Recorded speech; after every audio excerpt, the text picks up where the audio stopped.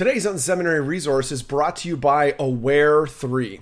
At Aware 3, their goal is to help your church build connections using mobile technology. They help you extend church beyond Sunday mornings by putting it in the palm of everyone's hand. Learn more about how a custom mobile app can help you improve engagement, communication, and generosity at www.aware3, that's the number 3.com. Welcome to the Unseminary Podcast. Are you looking for practical ministry help to drive your ministry further, faster? Have a sinking feeling that your ministry training didn't prepare you for the real world? Hey, you're not alone. Join thousands of others in pursuit of stuff that we wish they had taught in seminary. Buckle up and let's get started with this week's Unseminary Podcast. Well, hey everybody, welcome to the Unseminary Podcast. My name's Rich, the host here. I'm just so glad that you've tuned in today. I know there's a lot going on at your church. This is one of those really busy weeks, and I'm just thankful that you've taken some time out, plug us in your earplugs, and your earbuds, not your earplugs. Today's conversation is going to reward you for your time. Today we've got Julie Liem with us from Eastside Church, a fantastic church in Anaheim, California. Julie is the Director of Volunteers there. This church you may be familiar. We have had some folks on in the past from there. They have two locations, one in California, one in Minnesota, I think is where the other location is, right? Yeah. Which is great. This is probably summertime's the time you want to be in Minnesota. You don't want to go there in the wintertime. Currently pastored by Gene Apple. It's a rather large church, about 5,000 people. So Julie, welcome to the show today. Thanks, Rich. I'm happy to be here. Yeah, why don't you tell us, kind of give us the flavor of Eastside and tell us about your role there. Okay. Well, Eastside has been in existence for about 50 years. I have literally grown up there at that church and was involved in volunteer roles and leadership for years there. Huh. And our current senior pastor, Gene Apple, came on staff about 7 years ago. Mm-hmm. And he and I went way back to when he interned at Eastside.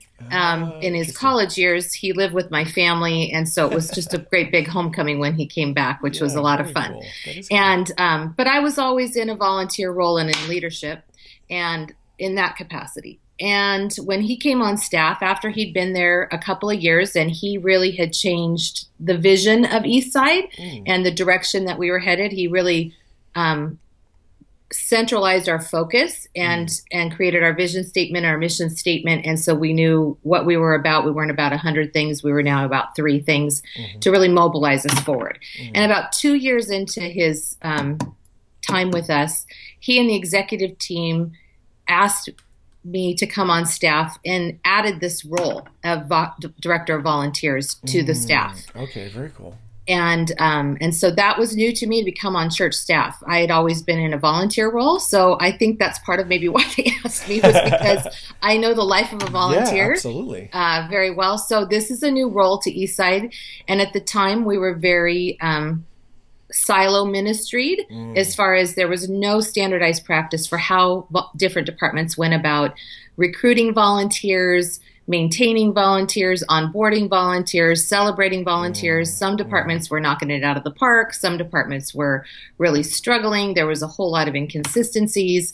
And they just knew that this, for our church to grow, that it was going to be, the DNA of our volunteer culture needed to be changed and enhanced and really solidified into something really electric across campus, regardless of what department was happening, and that we knew that we need volunteers to be able to grow and take us into this future to kind of carry out Gene's vision for the church. So that's why they prioritized the role. Absolutely. Well, I think it's natural. It may not be good. Well, it's probably not good. This kind of siloing that can happen in ministry. By that, we mean, kind of each department is doing its own thing. And so you've got, kids ministry. They're pretty convinced that the way they're doing it is right because they have to run people through, background checks. And then, the folks in, groups ministry, they're pretty fired up about the way they process volunteers because they want to, dig deep into people's lives. And, then the music guys don't have any process, That's just the kind of normal, that's normal, right? And that, right. I only say that because I can totally identify. That is, I think so many churches are in that boat. So how did you go about trying to tackle that issue?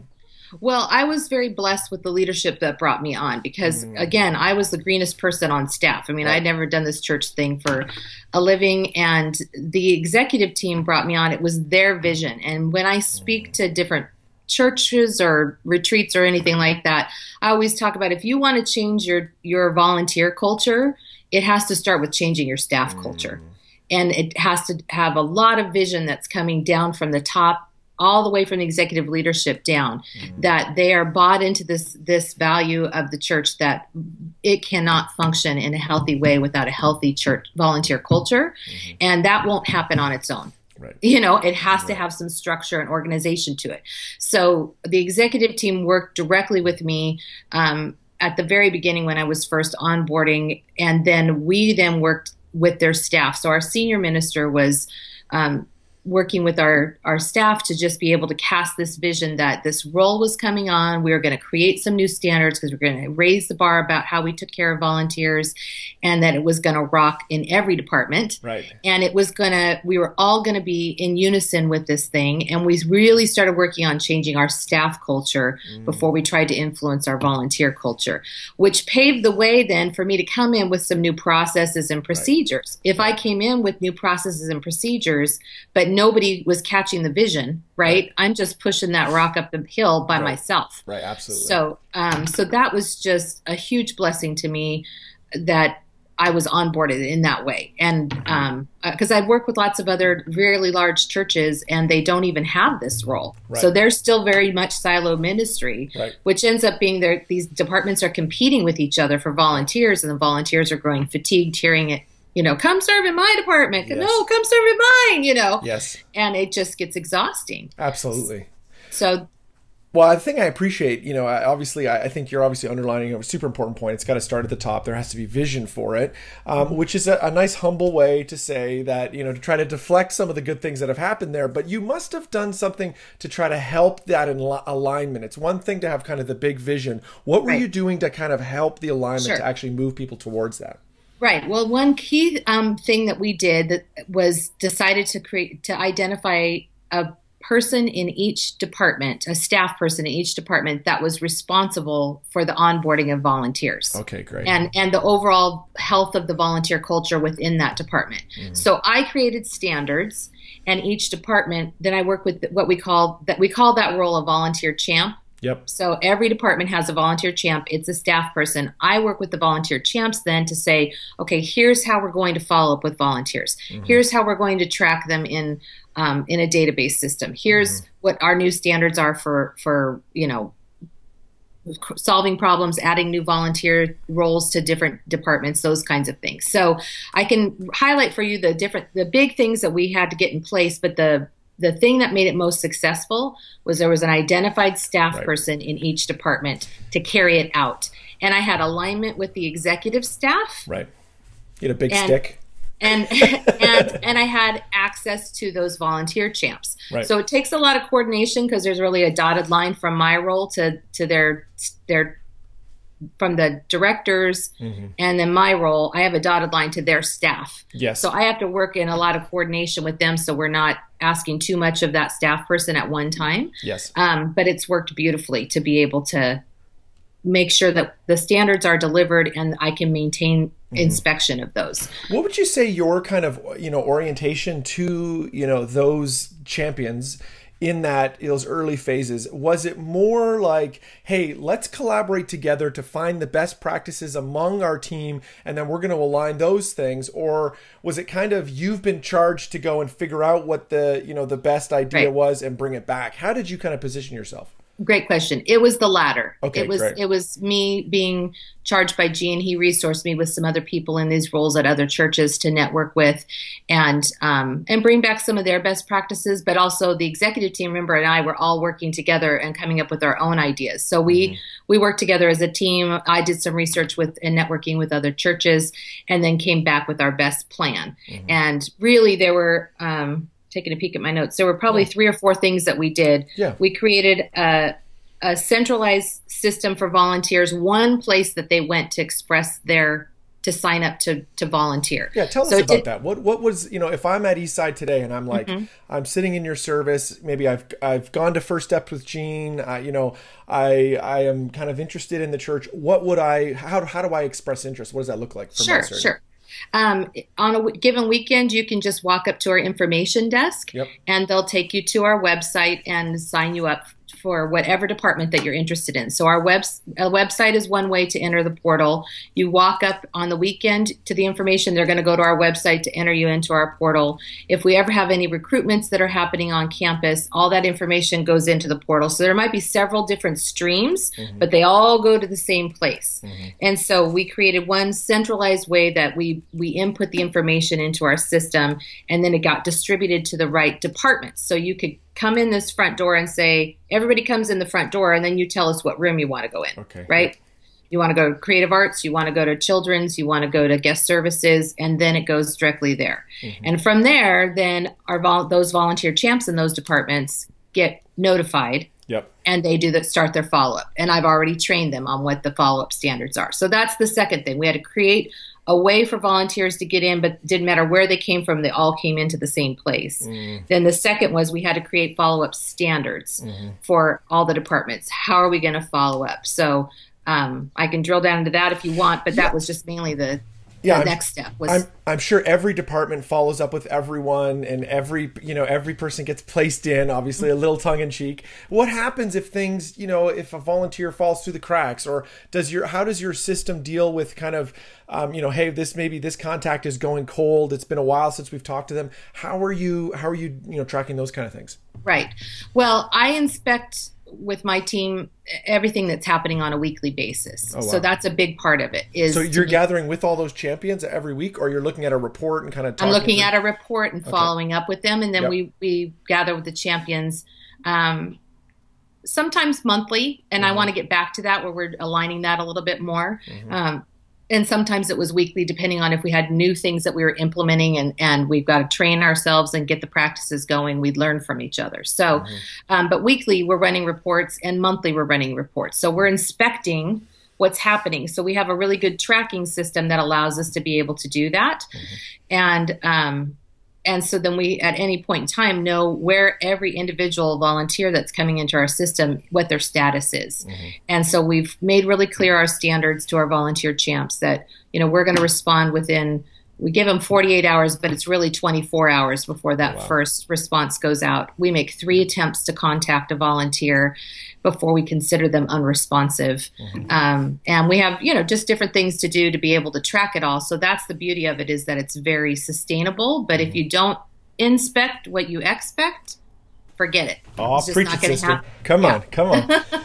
No, that's great. I want to underline for our listeners, listen to what we're talking about here. Managing the data about your people is the beginning of a pastoral care process. When your church grows, you've got to manage that data very well and take care of it. When someone raises their hand and says, hey, I'm interested, if we don't go out of our way to be proactive, to follow up within 24 to 48 hours, to jump on that and to say, hey, I'm going to try to keep to close this, issue. That's how people fall through the cracks. That's how a big church just feels like a big church, not a community. And so I appreciate that. That's cool. Yeah. And sometimes people can think those processes and those details just are kind of dry, but our experience has been quite the opposite, is that all these numbers represent people, and they all have a story behind it. And so our volunteer champs are just passionate about what they're doing with getting these people connected. And if there's a glitch in the system, they're reporting it to me before I even notice it, and those kinds of things, because they know it matters. Yeah, absolutely. What database system are you using at the core, of your church? Church Community Builder. Church Community, CCB. Yeah, that's great. They're a great provider. They do a great job for sure. All right, so that's kind of on the front end. That gives me a sense of, gives us a sense of what's going on there. Sure. What else are you doing to kind of ensure alignment across the board, to make sure that there's kind of common standards in the way people serve?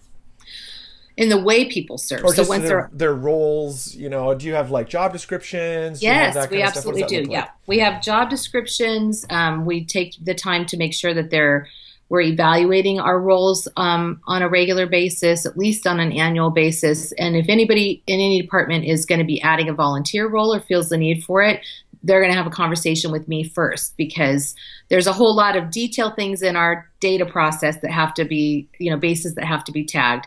But mostly we got to make sure that there's a qualified leader for any new volunteer role. Right. And that's a big part of what we're looking at, is because our model is we want it to be a big church to be a small church. Yes. And that happens with the right size teams that are being led by a volunteer leader. Mm-hmm. And so one volunteer leader cannot adequately lead 300 people and have personal relationships and know where they are spiritually to be able to encourage them to a spiritual next step. So we're constantly watching that to make sure we've got qualified leaders, that they meet our qualifications for a leader, because we look at them as spiritual leaders, not just tactical leaders, and that they're well trained, and that then we've got everything in place so that they are going to have a successful experience leading their team of volunteers. All right, so I'm sure through this rollout, as you were kind of trying to break down the silos and get some alignment, there was probably an area that, took a little longer to kind of get on board. How did you work with that? You don't need to name any names. We don't need to out anybody. But how did you kind of bring that department along, or bring those leaders along? What did you learn through that process? Oh, that's a great question. I think it's just consistency. I kind of like a bad penny. I just keep showing up. Our friend Greg Curtis always says, yes, Julie, you are water and I am the Grand Canyon, and you are just going to wear me down a drip at a time. Like, right. I just kept coming back and trying to build relationship and lean into that. I would and keep reiterating things. A lot of times I felt for the staff people, because there would be some confusion. They go, okay, who's my boss? Right. You're not my boss. My boss is over here telling me one thing, and then you're over here giving me directives. So I'd really have to work with their boss and the executive director to make sure we had a clear picture, that we weren't overwhelming the volunteer champ, but that they were also, that their executive director was also empowering me in a way that I couldn't do for myself without their voice in it, to say, no, we got to work together on this whole thing. This is part of your job description, and Julie's just leading that piece of it. Yep. So that's where I dig into my relational skills. Yeah, and what you're describing there, for folks that may not be familiar, is what's called a matrix organization, where you've got, people that they really end up having kind of two supervisors. You've got in this particular area, they had their direct, their solid line, as it's sometimes, referred to. But then, you'll have folks like Julie that are dotted line, that are kind of subject matter experts who are being charged by the organization to make a difference in this area across a wide variety of areas. And, I just think it's been cool to kind of hear inside of that today.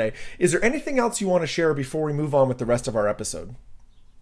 Probably a couple things that I think are really important, besides getting your processes and procedures in line, as far as creating a way that volunteers can sign up, and creating standards for follow-up and tracking and evaluating your follow-up, would be that how timely you follow up on volunteers is the number one impactor in growing your volunteer teams. I'll say that again. I want people to hear, lean in on this. This is important, people. How timely you follow up with your volunteers is probably the number one variable that impacts growing your volunteer teams. So true. How have you seen that work out in your ministry?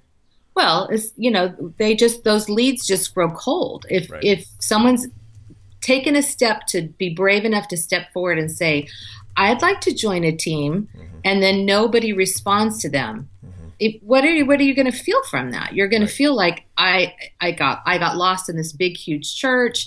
They really say one thing, but they mean another. They say they want you on their team, but they really don't want you on their team.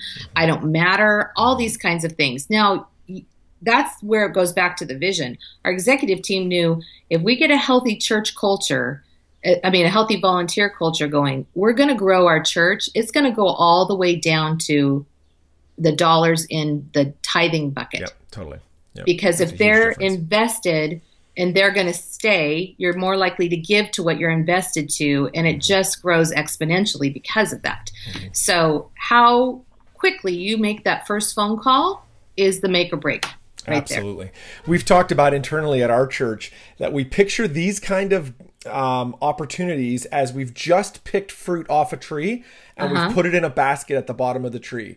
that fruit, if we leave it at the bottom of the tree, it will rot. It will go, That's a lovely word picture. Yes. It tastes very good the moment you pick it off the tree, and there is a decay that happens over time.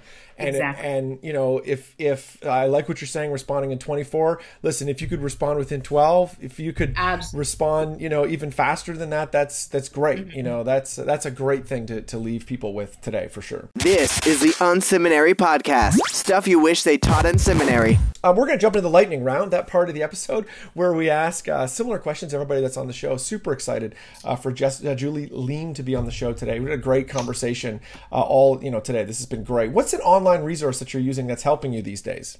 You. Oh, come on. I'm serious. Now I have to send you $20. Gosh.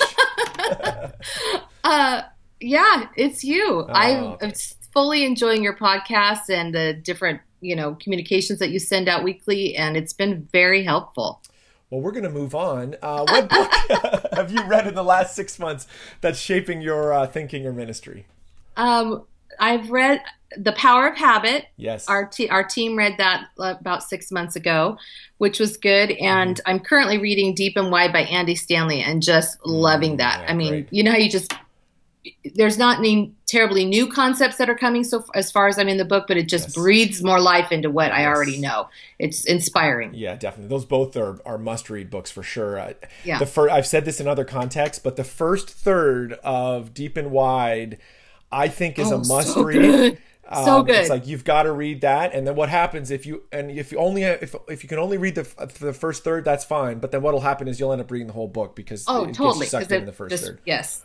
Yeah, I'm loving that. That's where I am. Is about a third of the way through now. Yeah, it's so great. If you could get 15 minutes with any leader alive, who would you want to get that with, and why? I would love to meet Pope Francis. Oh, nice. Yeah, very cool. Great leader. Yeah, because he's to me changing the face of Catholicism. I feel like he's just bringing the gospel to life in that, and bringing that, using his platform to the world in just a really powerful way. And I would love to hear. He's a very sweet, kind man, but the things he says are so wise and strategic. I just want to get behind the scenes and pick his brain. Yeah, absolutely. Yeah. Very cool. Well, I'm sure trying to keep, all the volunteer teams heading in the right direction takes a lot of time, effort, and energy. What do you do just to have fun, and you're, kick back, relax a little bit? What do you do for fun, Julie? Right. Well, I'm a extrovert through and through. So family and friends are my favorite way to be hanging out with, adventuring. I love traveling. I love adventuring. We love just, eating around here. Southern California has fabulous food. Nice. The beach is always a big part of things around cool. here because we're close to the beach. So that's a lovely way to relax and get away too. Cool. Well, Julie, I really appreciate you being on the show today. If people want to get in touch with you or with the church, how can they do that? They can just email me directly if they want to, if they have any questions. And I'm speaking at something coming up soon, so if they wanted information about volunteers and a lot more about this in detail, so if they were interested in something like that, I could get them information about that too. Cool, great. So, and then it's eastside.com, right? It's eastside.com, Right, yes. Great. Well, thanks so much. I appreciate you being on the show today. You're welcome. Thanks for having me, Rich. Thank you for tuning in to this week's Unseminary Podcast. Don't be shy. We'd love to connect. Check out Unseminary Inbox. You can sign up at unseminary.com and we'll send you helpful training resources every week. Plus, you'll gain immediate access to our exclusive members area with tons of resources you can use. Connect with Rich on Twitter at Rich Birch or through email, rich@unseminary.com. Don't forget to check out the show notes for this episode at unseminary.com. It includes links to what we talked about today and more. Leave a comment. We'd love to hear from you. Did you enjoy today's episode? Drop by iTunes and leave a review. Thanks again for tuning in to this week's Unseminary Podcast. Join us next week when we'll learn more stuff we wish they taught in seminary.